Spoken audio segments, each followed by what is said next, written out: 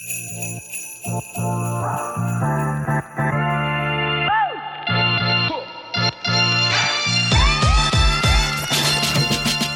guys, happy holidays! I am excited for this holiday season. I hope that you guys are. I hope that you can feel the cheer in the air. I love this time of year, but I'll tell you, I'm sensitive to people that celebrate other things other than Christmas and don't celebrate at all. I personally love Christmas time and am so into it. I'm like one of those people that watches Christmas movies in July because I just need a little, Christmas infusion in the middle of the year. But I'll tell you, I am like this because you may not know this, but I was raised a Jehovah's Witness. So we did not celebrate Christmas. We didn't celebrate birthdays. We didn't celebrate anything. So I understand what it's like to have everybody be excited about something or, celebrating something that you're not. I still liked it as a kid, although it didn't have as much meaning for me. I still liked the, Christmas movies, although I didn't really watch that many. I think I watched like Rudolph for the first time when I was an adult. And I remember my adult friends, being able to recite Rudolph and me being like, I haven't really seen this one. So, I kind of get it, but I also know that because of my childhood, it's made me be kind of a Christmas psycho.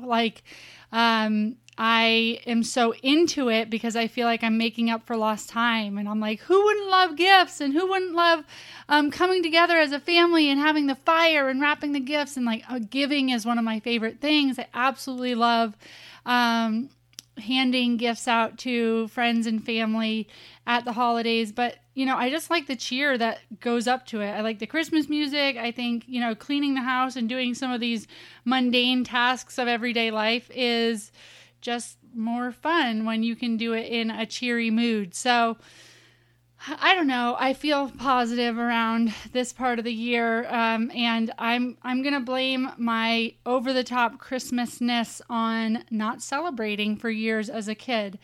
But so however you spend this time, whether you enjoy it or whether you don't, or whether it's Christmas or whether it's Hanukkah or whether it's no celebrations at all, we are wrapping up the year of 2020. So there is something to be said for that. That's a huge accomplishment.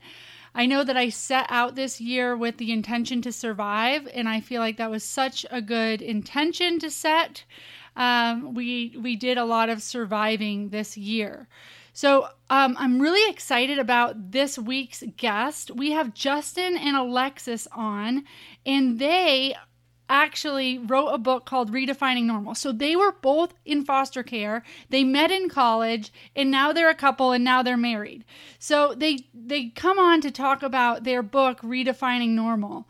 And they take you along this journey of discovering normalcy and kind of how normalcy develops for us, right? I was just talking about how normal for me was not celebrating anything, not celebrating Christmas and all of that. So they talk about what their normalcy was and how they learned what the meaning of love was based upon their experiences in the child welfare system. And then they kind of walk through their whole journey of how that affected their life and how they met each other, and then how they had to kind of go back through and do a lot of healing, a journey that they're still on. But they write about that journey in this book called Redefining Normal. So I am going to let you guys hear from them. They're incredible, great young couple. And then we will link to the book that you can get. All right, here we go. Here's Alexis and Justin. I'm Rebecca Britt, and this is the Stable Moments Podcast. I started this podcast to understand from all perspectives how we can help end the foster care crisis. The overwhelming response was we need to support our local community. Unwanted, abandoned, orphaned children are the community's responsibility. We must support, guide, love, invest, raise up generations that will nurture, love, and support their own children to end this crisis. So, the purpose of this podcast is to build an army of people that are interested and willing to take responsibility of our foster youth and who are supportive of foster and adoptive families. This is the on-ramp for people who want to get involved but might not know where to start. I want this to be a place where community members feel like they can make a difference, where they feel good enough to make that difference, and believe that they can be a big deal in the life of a child. Thanks for being part of our community, and make sure to join the conversation in the Stable Moments Podcast Facebook group. Together, we can end the foster care crisis. Thank you so much for being on the podcast. I'm so excited to have you guys. This is Alexis and Justin, and they wrote the book, Redefining Normal. They've actually written it, I believe, this year and released it this year, which is super cool. So I know that 2020 has been a really exciting year for you two. So I want to get into like your history and how you guys met and all of the meat of the interview, but what led you to write the book and what's your hope for it? So we actually decided to write the book. It was I think it was last year. And I had a bunch of people speak into me that I should write a book, but I didn't have any idea of what I was going to write about. And then Justin said, well, what is one thing that you talk about every day? You know, what is like the quickest thing that we can get out there?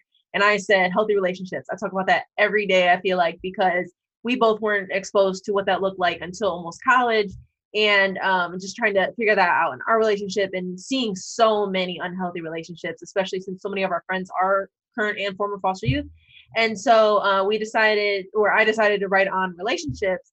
But then I saw this huge behemoth of a task to write this book. And I'm like, I can't do this by myself. And we do pretty much everything together. You know, we own a couple companies together, and well, now we're married. And so I'm like, let's do this together. And then it started off as a project of let's get closer together before we get married, because we're both former foster youth. So we're like, you know what, we have a ton of trauma that we need to work through, make sure that we're unlearning and relearning and really being intentional on going into our marriage because the divorce rate is so high for quote unquote normal families and couples. So we're like, okay, let's do this together. And we didn't get a chance to actually start writing the book until we were emergency evacuated from South Africa in March. And while we were in an RV for 2 weeks, that's when we really laid out the outline for this book. So if you want to talk about our goals for the book. Yeah, some of our goals for the book, as you read, you'll understand kind of our normal and the things that we dealt with in our childhood, some of our realities. And this is a book really to challenge each and every individual. I know they're within the book writing process and promoting process, you always have a target market, and we do have somewhat of a target market, but we feel that this book is an identity book, and it helps each individual kind of reflect on their past and their experiences of, okay, what were the influences of my family and my community? You know, you may not have been extremely traumatized like we were, but what are some of the small things and elements that have been placed on me, some of those expectations, some of those things that shape my identity that I didn't exactly choose, and that is not exactly healthy for me. Looking at the other side of things and different perspectives of life, and how can you improve and choose a pathway that is conducive for you in your future, and also something that is helpful for those around you, not just you. I love that. That's awesome. And I love that it can totally be applied to anyone. Absolutely. Yeah. So you guys had a pretty quick turnaround with this book. You know, some people take like 10 years to write a book or whatever. Yeah. So how was the process like within your relationship? Did it cause stress? Was it super fun and you were both super engaged? Like, was it both? I think it was really a way for us to get a lot closer before we got married, even though we knew everything about each other, like everything in this book. I don't think there's one thing that we were surprised about or didn't know about each other, but it was going into more detail about it and really diving into what happened, what it felt like. And when we actually finished the first draft of our book, Justin had this idea to read the book out loud, but I read his parts out loud and he reads my parts out loud. And that was a way for us to really get closer and have more compassion and empathy for each other. And there was a lot of ugly crying in this process. And it was really difficult. We were both on the phones with our counselors, having Zoom meetings with our counselors, because it brought up a lot of stuff. And we had to, work through that still. It's a lifelong journey of healing. And we had to, even continue to heal through this journey. But we could lean on each other through the process. And I think that actually made us a lot closer before we got married in August. Yeah, I think for me, just the entire process, I love to write, but it's kind of like when you write about your life experiences, especially when you've been through a lot of the things that we've been through, it's kind of like we've lived like 2 or 3 lives all in one. It's like this portion of life is completely different in my teenage years, completely different than my young adult. Well, I'm still a young adult, kind of. Completely different than when I was 16, 17, or 18 to now in college. It's like if you chop up our lives from 4 to 5 years, it's like every 4 to 5 years, it's like completely different. And it's just like you look back and you say, wow, like I can't believe I've been through this or I had these experiences. And like when you write, it takes you like writing it out to really think about, wow, that was normal to me. Like I remember going through those things and like, those situations were normal. And I can't like being in those same situations as an adult, it would like blow my mind and I couldn't live like that. But as a child or as a teenager, it was acceptable and it was okay. And just reflecting on your life is just crazy in general, Yeah, especially such a deep dive. And then, in a book, you can only include so many portions and so you have to say, okay, like this meant a lot to me, but did it mean enough? And does it bring across the point and all of that? So you have to have some like process of editing things out. We had a phenomenal editor who really worked through this process with us. And like my chapter, it was Desperate for Love. Like I was like, dang, I must be really desperate. Because that one, it was like 30 pages all about like this abusive relationship that I went through, and every single example was important to me, because I went through it. But I had to really step back and say to Justin and our editor, Leslie, like, I need you guys to make that final call of what's going to be included or not, because I can't separate myself enough from it. She was fighting a lot of stuff. I was fighting a lot of stuff. And I mean, some stuff stayed in it, but at the same time, you have to remember that a typical memoir is 300 pages for one person, right? And we both fit both of our stories into this to the best of our ability. So we obviously had to leave stuff out. And also another thing with the editing process was, we talked to our editor about our experiences and what we've gone through, and we would mention certain details of our life experiences. Like, I don't think this is important, but what do you think about this? And she's like, wow, I can't believe that happened. You need to put that in there. You gotta make sure you do and again, it's crazy because, the book is redefining normal. And so in our mind, a lot of things that happen to us is still normal. And it's still, I wouldn't say acceptable, but it's still normal. Like we don't think twice about it. And when you mention certain things to someone who's outside of that normal, it's like it will really blow their mind. And it's a big deal to them and something they want to know more about. But for us, it's like, should we put that in there? I don't know. It's not that important. Yeah, we ran into that a lot. Yeah, and there's some validation in that of like, okay, I need to like give myself a little bit more credit here. This is something that, because we do, I think that we kind of naturally say like, well, it's not a big deal. I was resilient. A lot of people have to deal with stuff. But when somebody's like, no, this would blow somebody's mind, you're like, okay, like I can give myself, a hug or a pat on the back and be like, yeah, that was a big deal. I'm going to put that in the book. Yeah, exactly. There was definitely a lot of that in the process. Yeah, definitely. That's awesome. So tell me how you guys met. So we met in college during a at Western Michigan University. There's a program called the Seed of Scholars Program, and it's a program for foster youth and higher education. And the program, it has multiple different components where we met during a summer transition week called Set Week, which is a week over the summer where you kind of get used to your cohort, or familiar with your cohort. They give you a campus coach to help you navigate through college and transition into adulthood when it comes to budgeting and so many other aspects of college student and adulthood. During the Set Week, they showed you around, showed you where your classes are, help you get familiar with campus and everything. And that week, we met, and it was on the first day of that week. And we kind of just start talking since then, and kind of talking as friends for a few months, and it just got more and more intense. And we just kind of sparked a relationship. Like actually, like near the beginning of the semester. But you missed out a huge part. So I was a junior, and he was an incoming freshman. Yeah. And so I was like, oh, he's just a baby. Like, I was like, this feels weird. He's so young. I had prom like the month before meeting her. Yeah. So and I was going into my senior year. And it's funny, in college it so matters, but like in the rest of the world, like what is it, 2 years difference or something? Yeah, like now that we're both graduated, it's like that doesn't mean anything. Yeah. So, okay, I was reading your book and I was understanding that you guys were part of a program for former foster youth. And as you just described it, it really offered a lot of benefits as far as like helping you out, making the transition, maybe speaking to your, unique challenges or your unique needs. But you did talk about this time when everybody had to like write down their trauma on an index card. And they were anonymous, but they were still read aloud.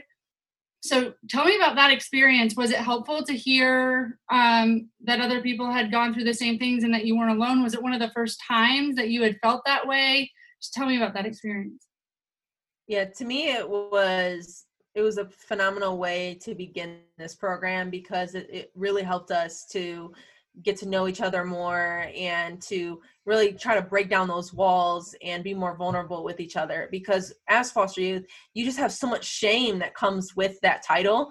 And even though it's not earned, it's something that was placed on us by no fault of our own. And so by going into this room and writing everything on an index card and having it be read out loud, it was just, I don't know, I'm trying to explain the feeling of it was really that not being alone, having other people around you that have gone through similar things, and this can be your community. And that's why I absolutely love this program. And I also think that's why it's so successful. And they've proven that this summer early transition week, where everybody in that cohort, in order for you to get the scholarship, you have to stay on campus for a week together as the cohort, as the incoming class, because they have proven that you are far more likely to be successful going through this program than if you don't, because again, you're building that community, and it's really, it's far more than that. It's you're building friendships, you're building accountability partners. There's so many levels to it by just during that week. And that exercise alone was a perfect way to begin the program of like, let's really break down these walls and show that we are resilient, we're strong, and we can get through it, and we're going to do it together. And one of the things that I even mentioned in my section is that once I came into college with a certain mindset, as he read, and once I really got to know more of my cohort and learn about their experiences, I was less willing to think in that way. And I feel like I was somewhat taking advantage, at least trying to take advantage of other people, because of that was my mindset coming into college and trying to mess with a bunch of girls and everything. But that activity and that experience really helped me with just being aware of people's experiences. And once you are aware of people's experiences and what they've gone through, it makes you kind of appreciate who they are and not, and hopefully for other people, not take advantage of their weaknesses. And for me, it just opened my eyes somewhat as a moment of realization of, okay, you're not just here just to be, do stupid college stuff and party and drink and all that. You're here for a specific purpose, and you're not alone in this also. And, appreciate what people have overcome. When you interact with people, when you meet people, if they react a certain way, you just think that this is an isolated incident or that's just who they are, but you don't know the baggage and everything that they carry and what they've gone through and how that results into something else. And I think that once you can understand what people have overcome, you're able to appreciate them more. And I think that's what that activity really opened my eyes to, is embracing who I am and recognizing what I've gone through and figuring out that I have more to overcome, because there are so many people who have gotten to this point of higher education, just like me, who need to overcome their trauma, and they're open and willing and honest to do it. I love that. Yeah. So there's something though, like about, did you see, because what you just said was super introspective and aware, but I can imagine that there's, like any college student, there's a lot of people that aren't very introspective and aren't very aware,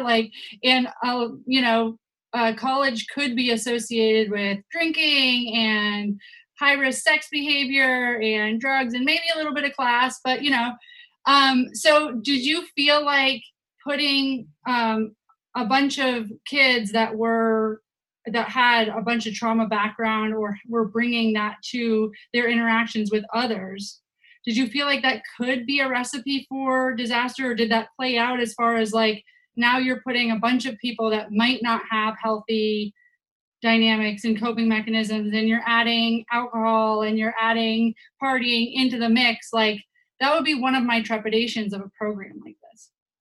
I mean, the thing is that the program it's not just you bringing a bunch of students together who with these experiences. You have those campus coaches and staff members and people who are there who make those counseling resources and other resources available to you on campus.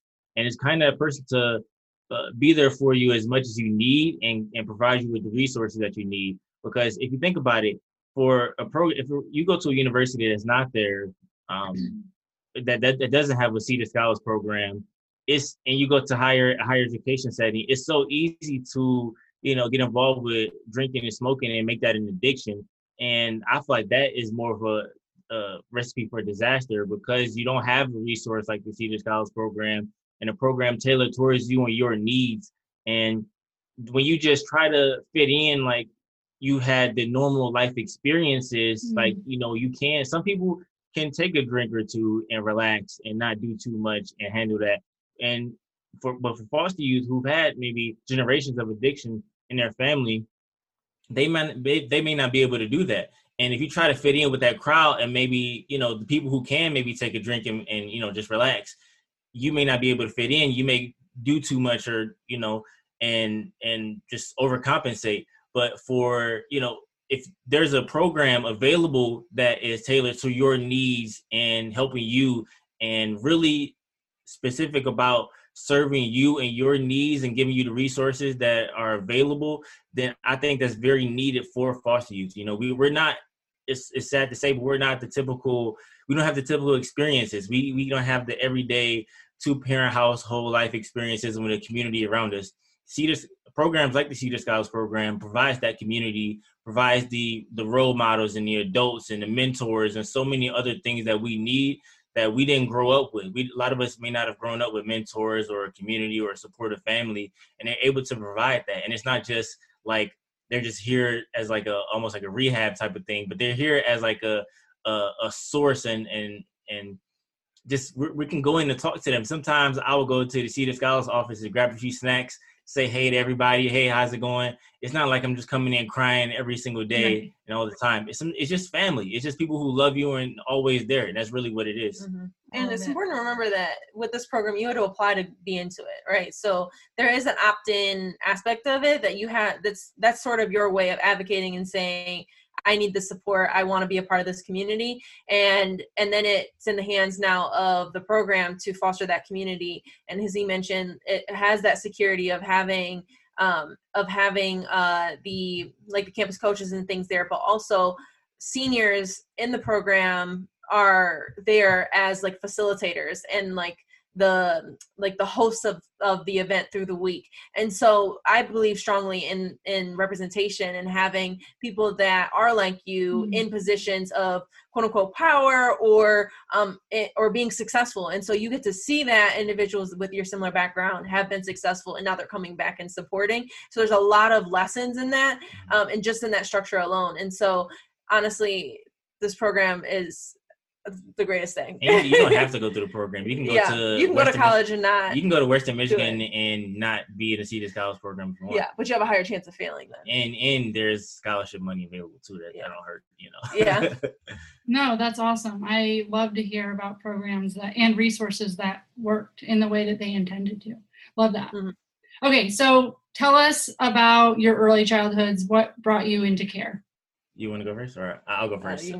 So I entered the foster care system at 9 years old. My family dealt with a lot of substance abuse issues, and I don't know how far you are in the book. I don't want to give too much away. No, it's okay. Yeah, and the listeners haven't read it, so however you would talk to a lay audience. Yeah, so I dealt with a lot of homelessness, and there was a lot of drug addiction within my family, and just living in communities with a lot of drug addiction, poverty, and so many components that it got to a point where, we were living in an abandoned house for a while on the run from Child Protective Services with me, my sister who was pregnant, a few of my brothers who was also 14 years old and had a baby on the way, and my mom and my dad who just returned after my mom and my dad broke up for a while. And we were living in this abandoned house through the winter. And as you can imagine, winter in Michigan is pretty rough. And, just going through the struggles of being in an abandoned house. And then it got to a point where my mom released us into the foster care system. And, that's basically how it was. But just going through a lot of struggles in my childhood of identity and internalizing that trauma of living in communities filled with drugs and poverty. Mm-hmm. Yeah. And I entered foster care at 13, but before that, my biological mom died at 6. She actually died from suicide, and I didn't find out until high school that that's actually how her mother died as well. Mm-hmm. And so if I would have known that runs in my family, I definitely could have done a lot in my own sense to kind of be proactive around that, but I'll get to that later.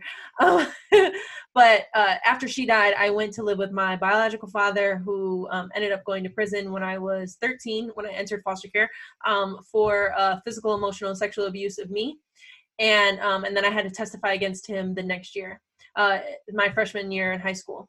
And so that, as you can imagine, was really difficult. And so that's when I entered care, and I went through a lot of depression. I was diagnosed with PTSD twice.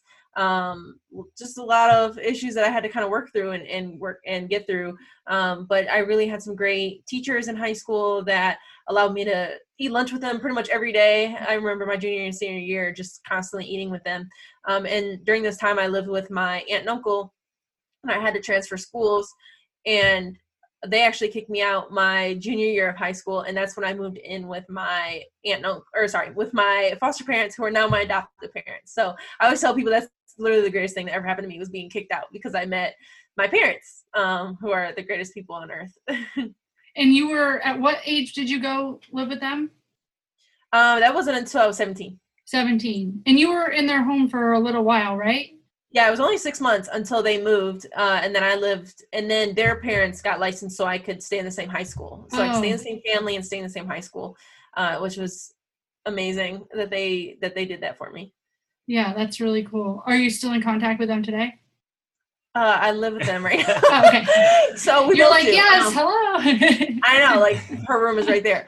So when we got, as we mentioned before, when we got evacuated from South Africa, we were kind of freaking out because we didn't know what we were going to do. We were supposed to be there for 6 months and then get our own place and get a job and things like that. But, pandemic happened, and we're like, well, what do we do? And so I called my mom, who's my adoptive mom, and I was crying. I was like, I don't know what to do. Where do we go? She's like, come home. Like it was nothing, and like, just come home. And so that's what we did. Mm-hmm. We've been here ever since. We got married in August, and we came back. And so yeah. So you were placed at 17, mm-hmm. And then they adopted you? Yes. Okay. In December. That's really cool. So I was 26 when they adopted me. So it's been about 10 years. That's so cool.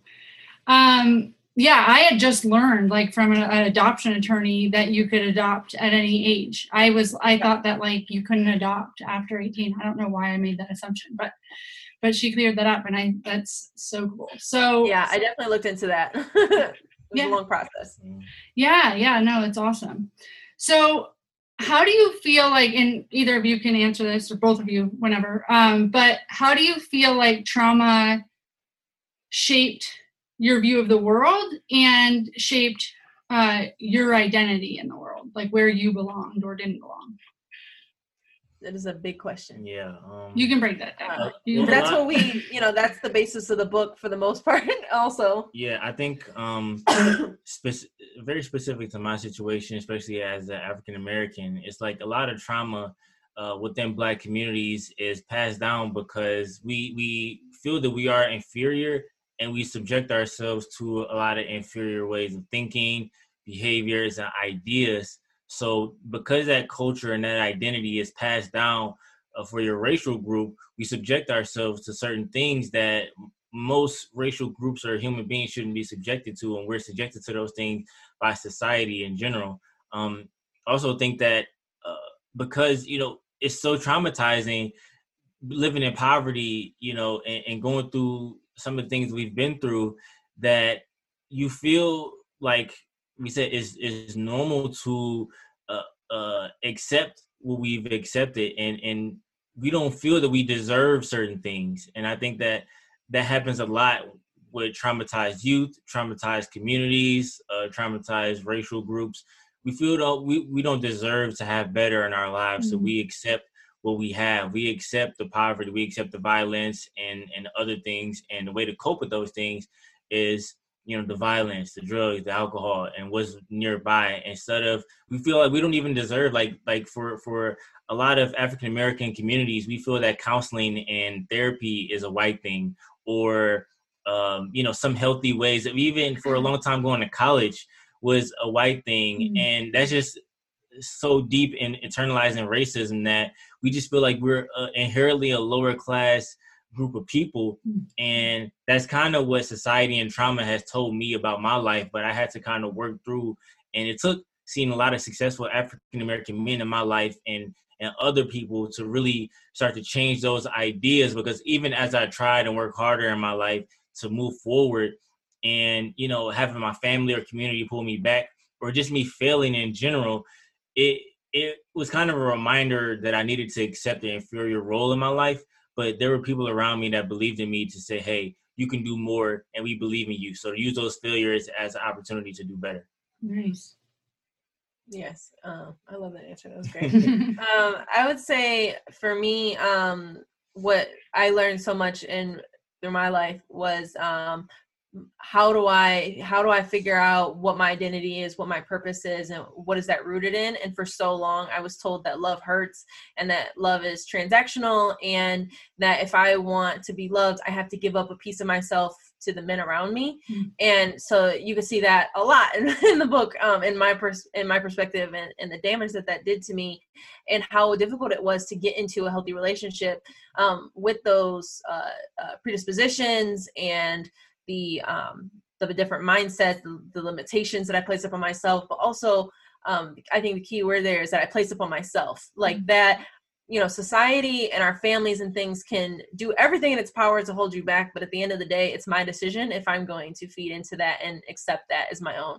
And so for myself, I had to really dig deep and be intentional on who am I and what do I want to leave in this world. What is my legacy? Who am I to my core? And what is the impact that I want to make? And so I had to really decide that for myself, separate from my family and their ideals and who they are. Really, I had to kind of set out on my own path. And one of the reasons why we had the book in alternating narratives is because we wanted people to see that we had to go through individual journeys of healing and self-discovery before we could come together and have a relationship. Because far too often people get into a relationship assuming that their partner is going to heal them, save them, be their everything. But that's not possible. There's no human that could do that for me. And also I have to do my healing on my own. He can't heal me. He can't provide me happiness. I have to do that for myself. And we come together to bring joy to each other, and help each other through situations. And we've had that conversation where I was bugging him to go to counseling, and he was like, no, I have you. And I was like, no, I'm not equipped to support you in the way that you need it. I could be your partner, but I'm not certified or trained for that. So you need to find somebody that is.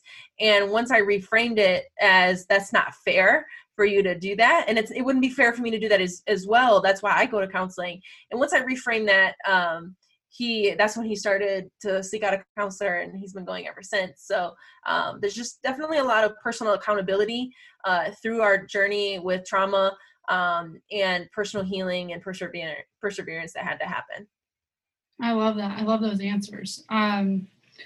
So I feel like when we talk about coping mechanisms or defense mechanisms, although I don't love the word defense mechanisms, but when we talk about that, people tend to get defensive of them because it sounds like something that's wrong with you. You know, oh, that's one of your coping mechanisms. That's one of your defense mechanisms.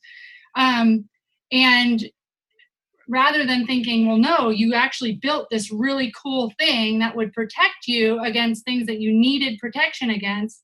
And then at some point, that thing kind of took over and doesn't serve you anymore. You can actually start to let it go now because you don't need the protection or you don't need that coping skill because the dynamic's not there anymore.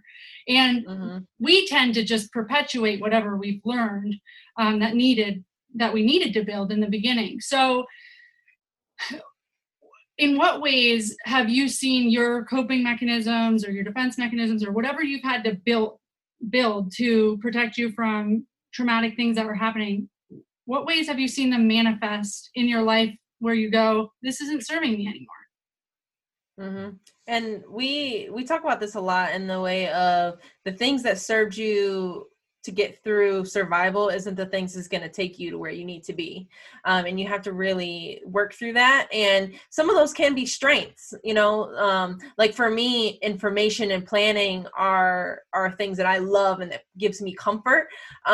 But in the way that it's my strength, it can also be a weakness. And so you have to see the flip side of that is all strengths do have its weaknesses depending on the degree of it. And so for myself, like in high school, I always tell this about, I was an extreme planner. I planned my day down to the second.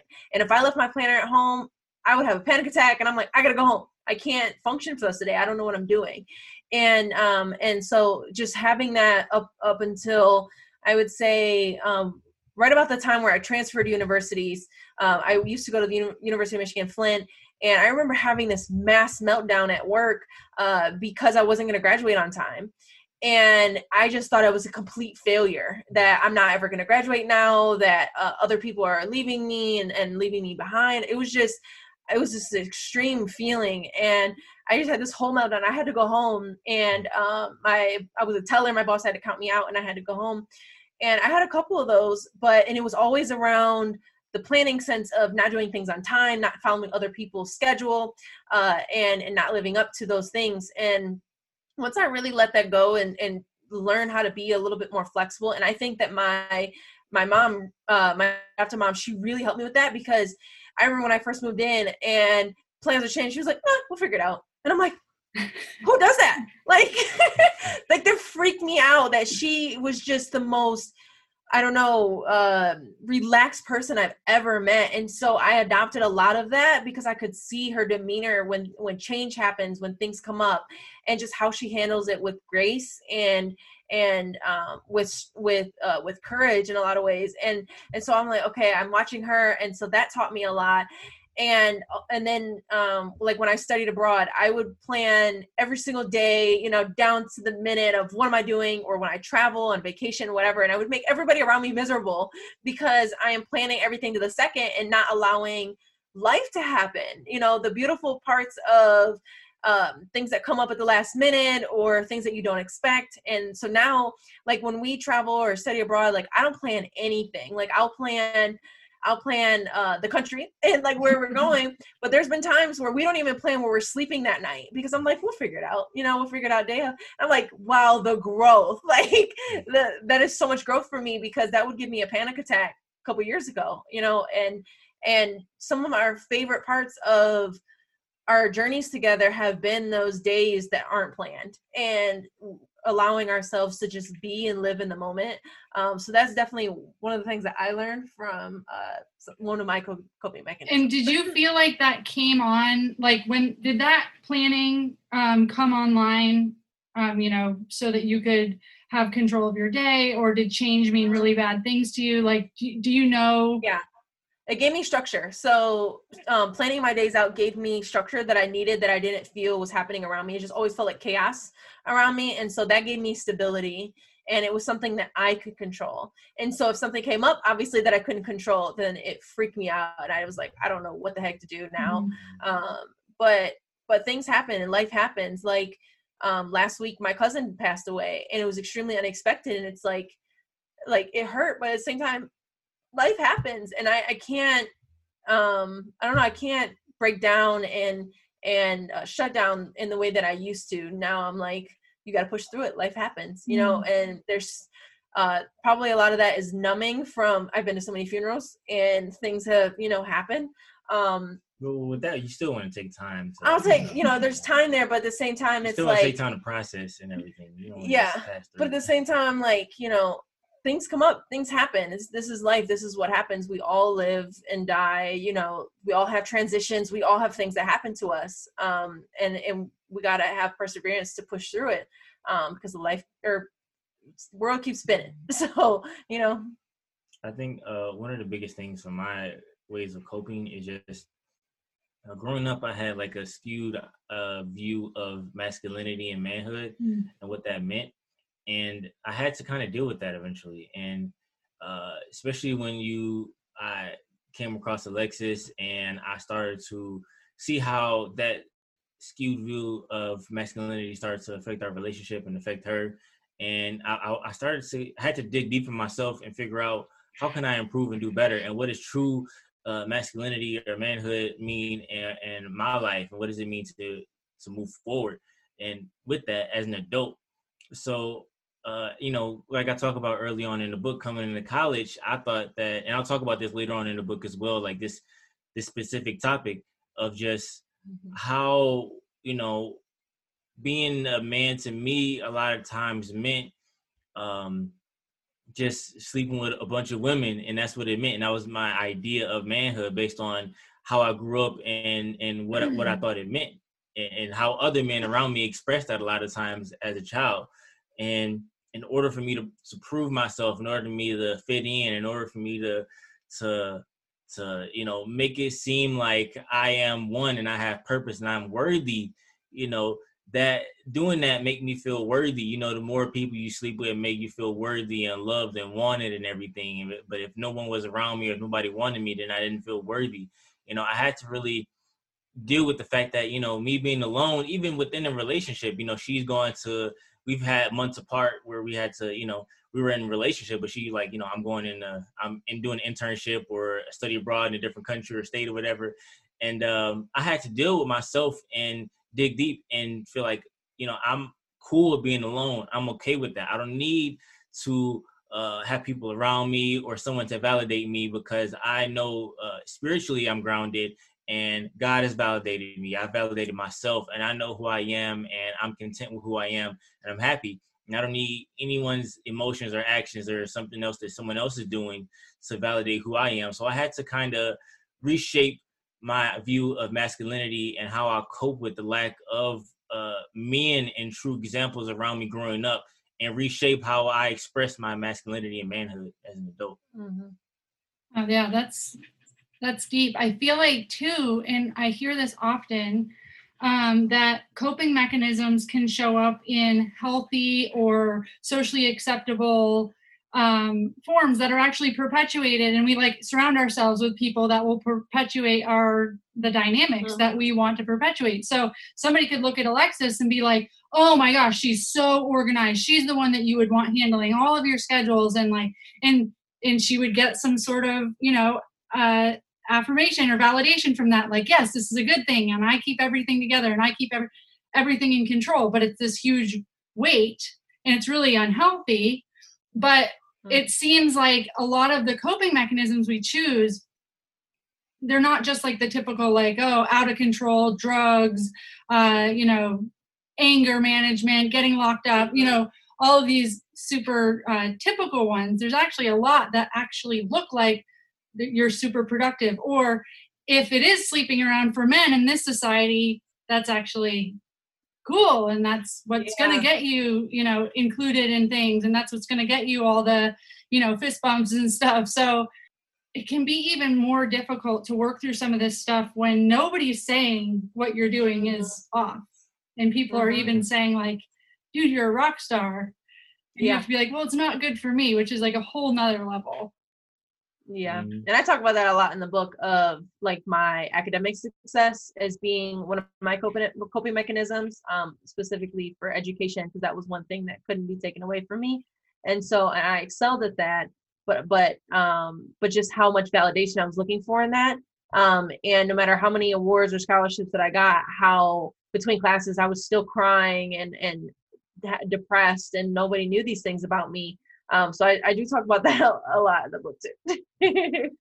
Yeah, I think it's really important. And I think, we talk to a lot of the Stable Moments program is a mentorship program, which I love to hear that you guys, it sounds like you guys had good mentors in your life. There were times that you had mentors that said like, no, you got to push through, or you're settling, for less than you deserve. And so, we're a big proponent of mentorship, but I wonder if people with big trauma have more of an opportunity. Like if you're carrying around what or others have labeled as baggage, then you're like, okay, I've got to deal with this, and probably have already been hooked up with counseling in some shape or form, and probably already know something about, a lot of foster kids know more therapeutic clinical language than any typical person, right? They know all this like, oh, these are my coping mechanisms, and this is how I count to 5 and punch my pillow and all of these things before you get to like 5 minutes into a conversation with them. More self-aware. Yeah. So do you feel like people that have big trauma are in a better position to do this work that I really feel everybody needs to do, which is kind of analyzing how you were brought up, what you brought online when you needed to develop the person you were, why, like the relationships that your parents or the adults in your life modeled for you, and then try to pull that apart and understand what is my real identity and who do I want to bring forward. Do you think that people with trauma are at a better place to do that? I would say yes and no, because society, we just read a book on this. I forget the name of the book, about people mainly focusing on the bottom of society and people with the most, who are the most in poverty or with the most trauma. And that's like a main focus for a lot of society. And the middle people in the middle are kind of left out, so to speak. And so, yeah, there is a specific focus on people who are suffering the most and going through the most hardships. But at the same time, a lot of those people have the deepest amount of trauma and have to go through the most work to kind of undo the generations. Because the thing is, a lot of the trauma they're expressing is not just one generation of trauma. Like for me, like she said, there's been 2 generations of suicide in her family for her mom. And for me, there's been 2 to 3 generations of domestic violence on my dad's side and 2 generations of drug abuse on my side. So, I mean, it's like we have to carry those burdens of trauma on us, and we're like the first in our family to kind of overcome. And even though, yeah, there is more resources and things available for us as opposed to someone who doesn't have the big trauma like you referred to, I think that it's harder for us because we don't even have access to counseling or certain resources or certain things that are just not available to us. Like for a lot of people in Black communities, we don't even think about, how this is affecting us, what we're dealing with, and so many other things. And even though some people with trauma that may not be as big don't really think about it as well, I mean, they may have the financial resources or other things that will allow them to get access to those things. But I think like a book like this that we've written is something that forces each and every individual to reflect on. And I think if us as a society, we can force each individual to kind of reflect on the things that they've been through and what shapes their identity and their mindset and how their actions affect other people.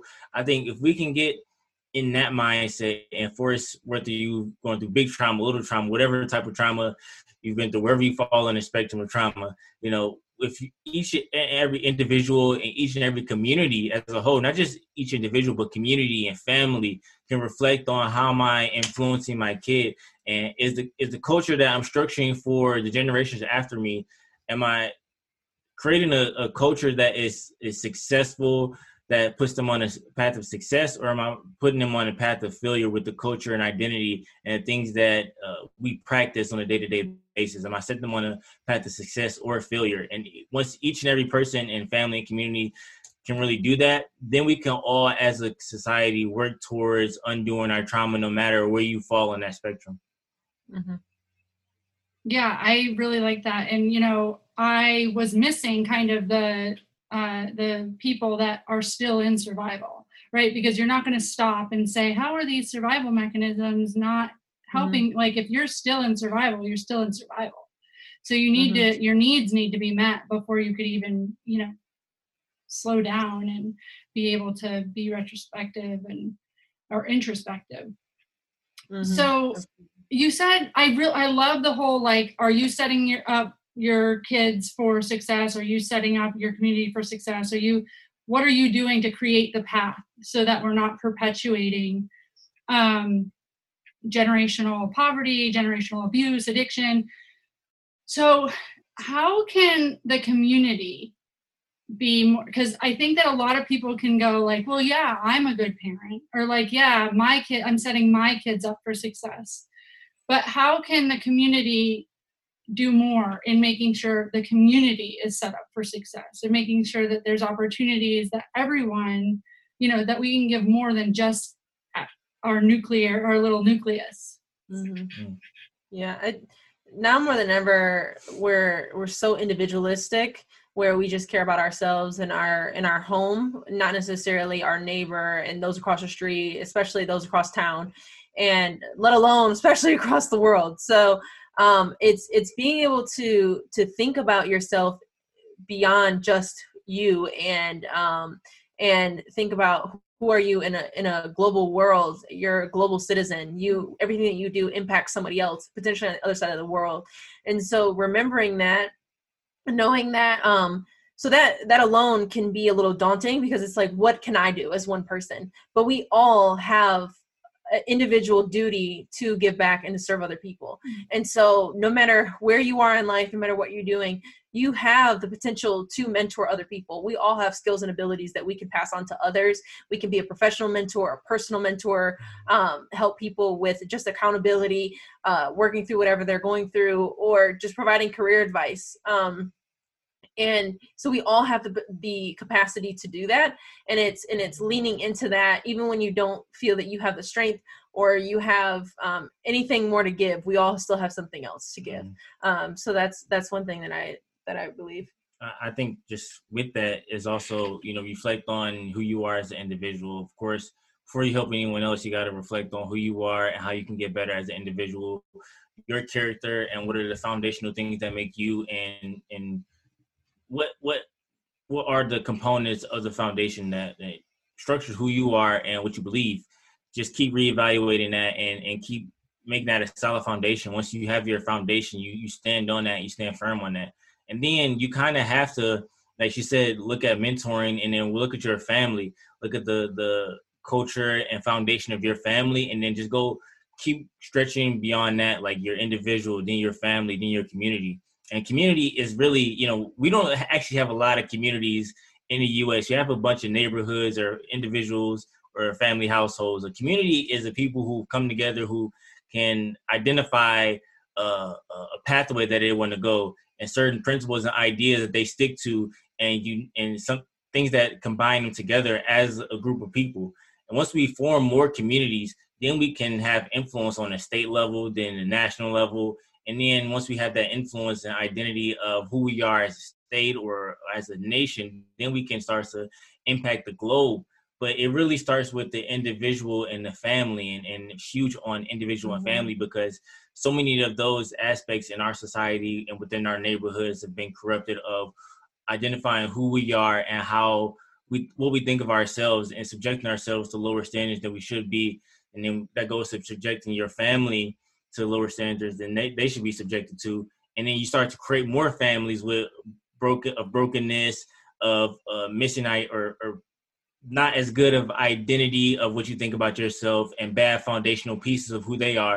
And then you have a individual, and then a community, and then a family that is standing on brokenness and emptiness and abuse and foundational pieces that are not healthy. So just focus on yourself, but then just work on building better families and building better communities, and try to figure out ways of organizing, whether that is through church or if you're a religious person, how can you organize that way? Or just different ideas and ways for communities to organize and push initiatives forward and push things forward, and then see how you can expand from there.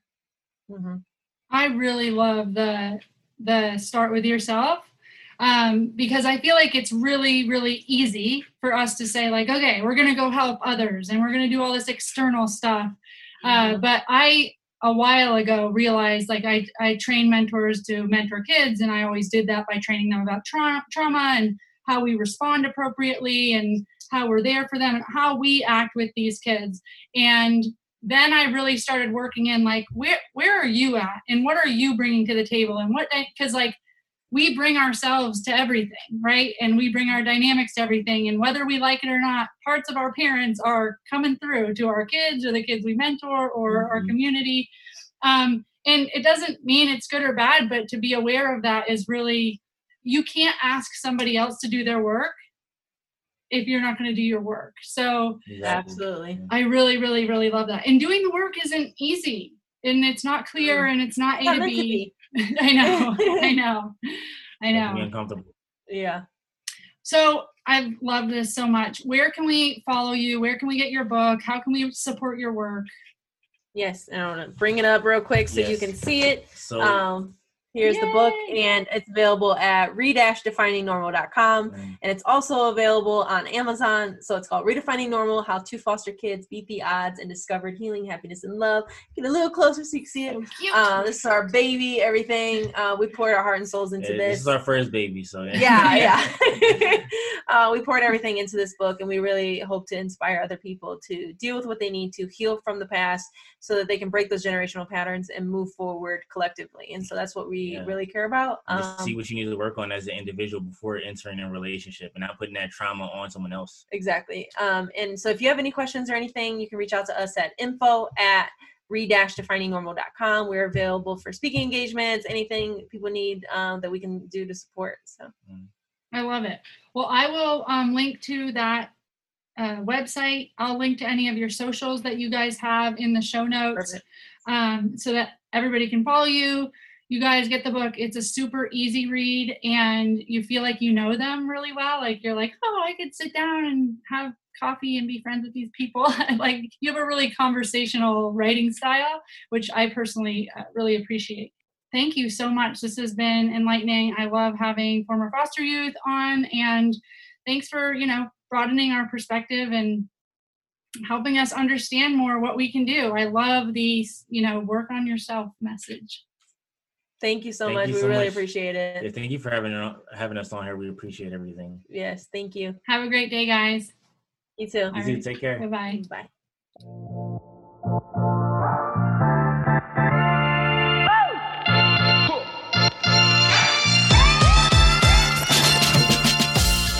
Y'all, how great were they? I just loved talking to them. I know that they made me feel super comfortable about asking a bunch of questions, and I feel like it's so important that we have these conversations where we're able to ask questions and not feel judged or weird about asking them, and just come back with a real answer. I just love that.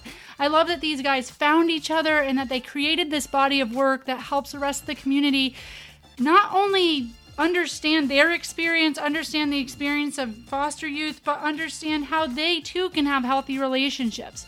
You might have understood or heard that they have businesses together, that they're both business owners, and I just wanted to let you know what they do for those businesses. So together they've created ROSE, which is Rising Over Societal Expectations, which is an empowerment group.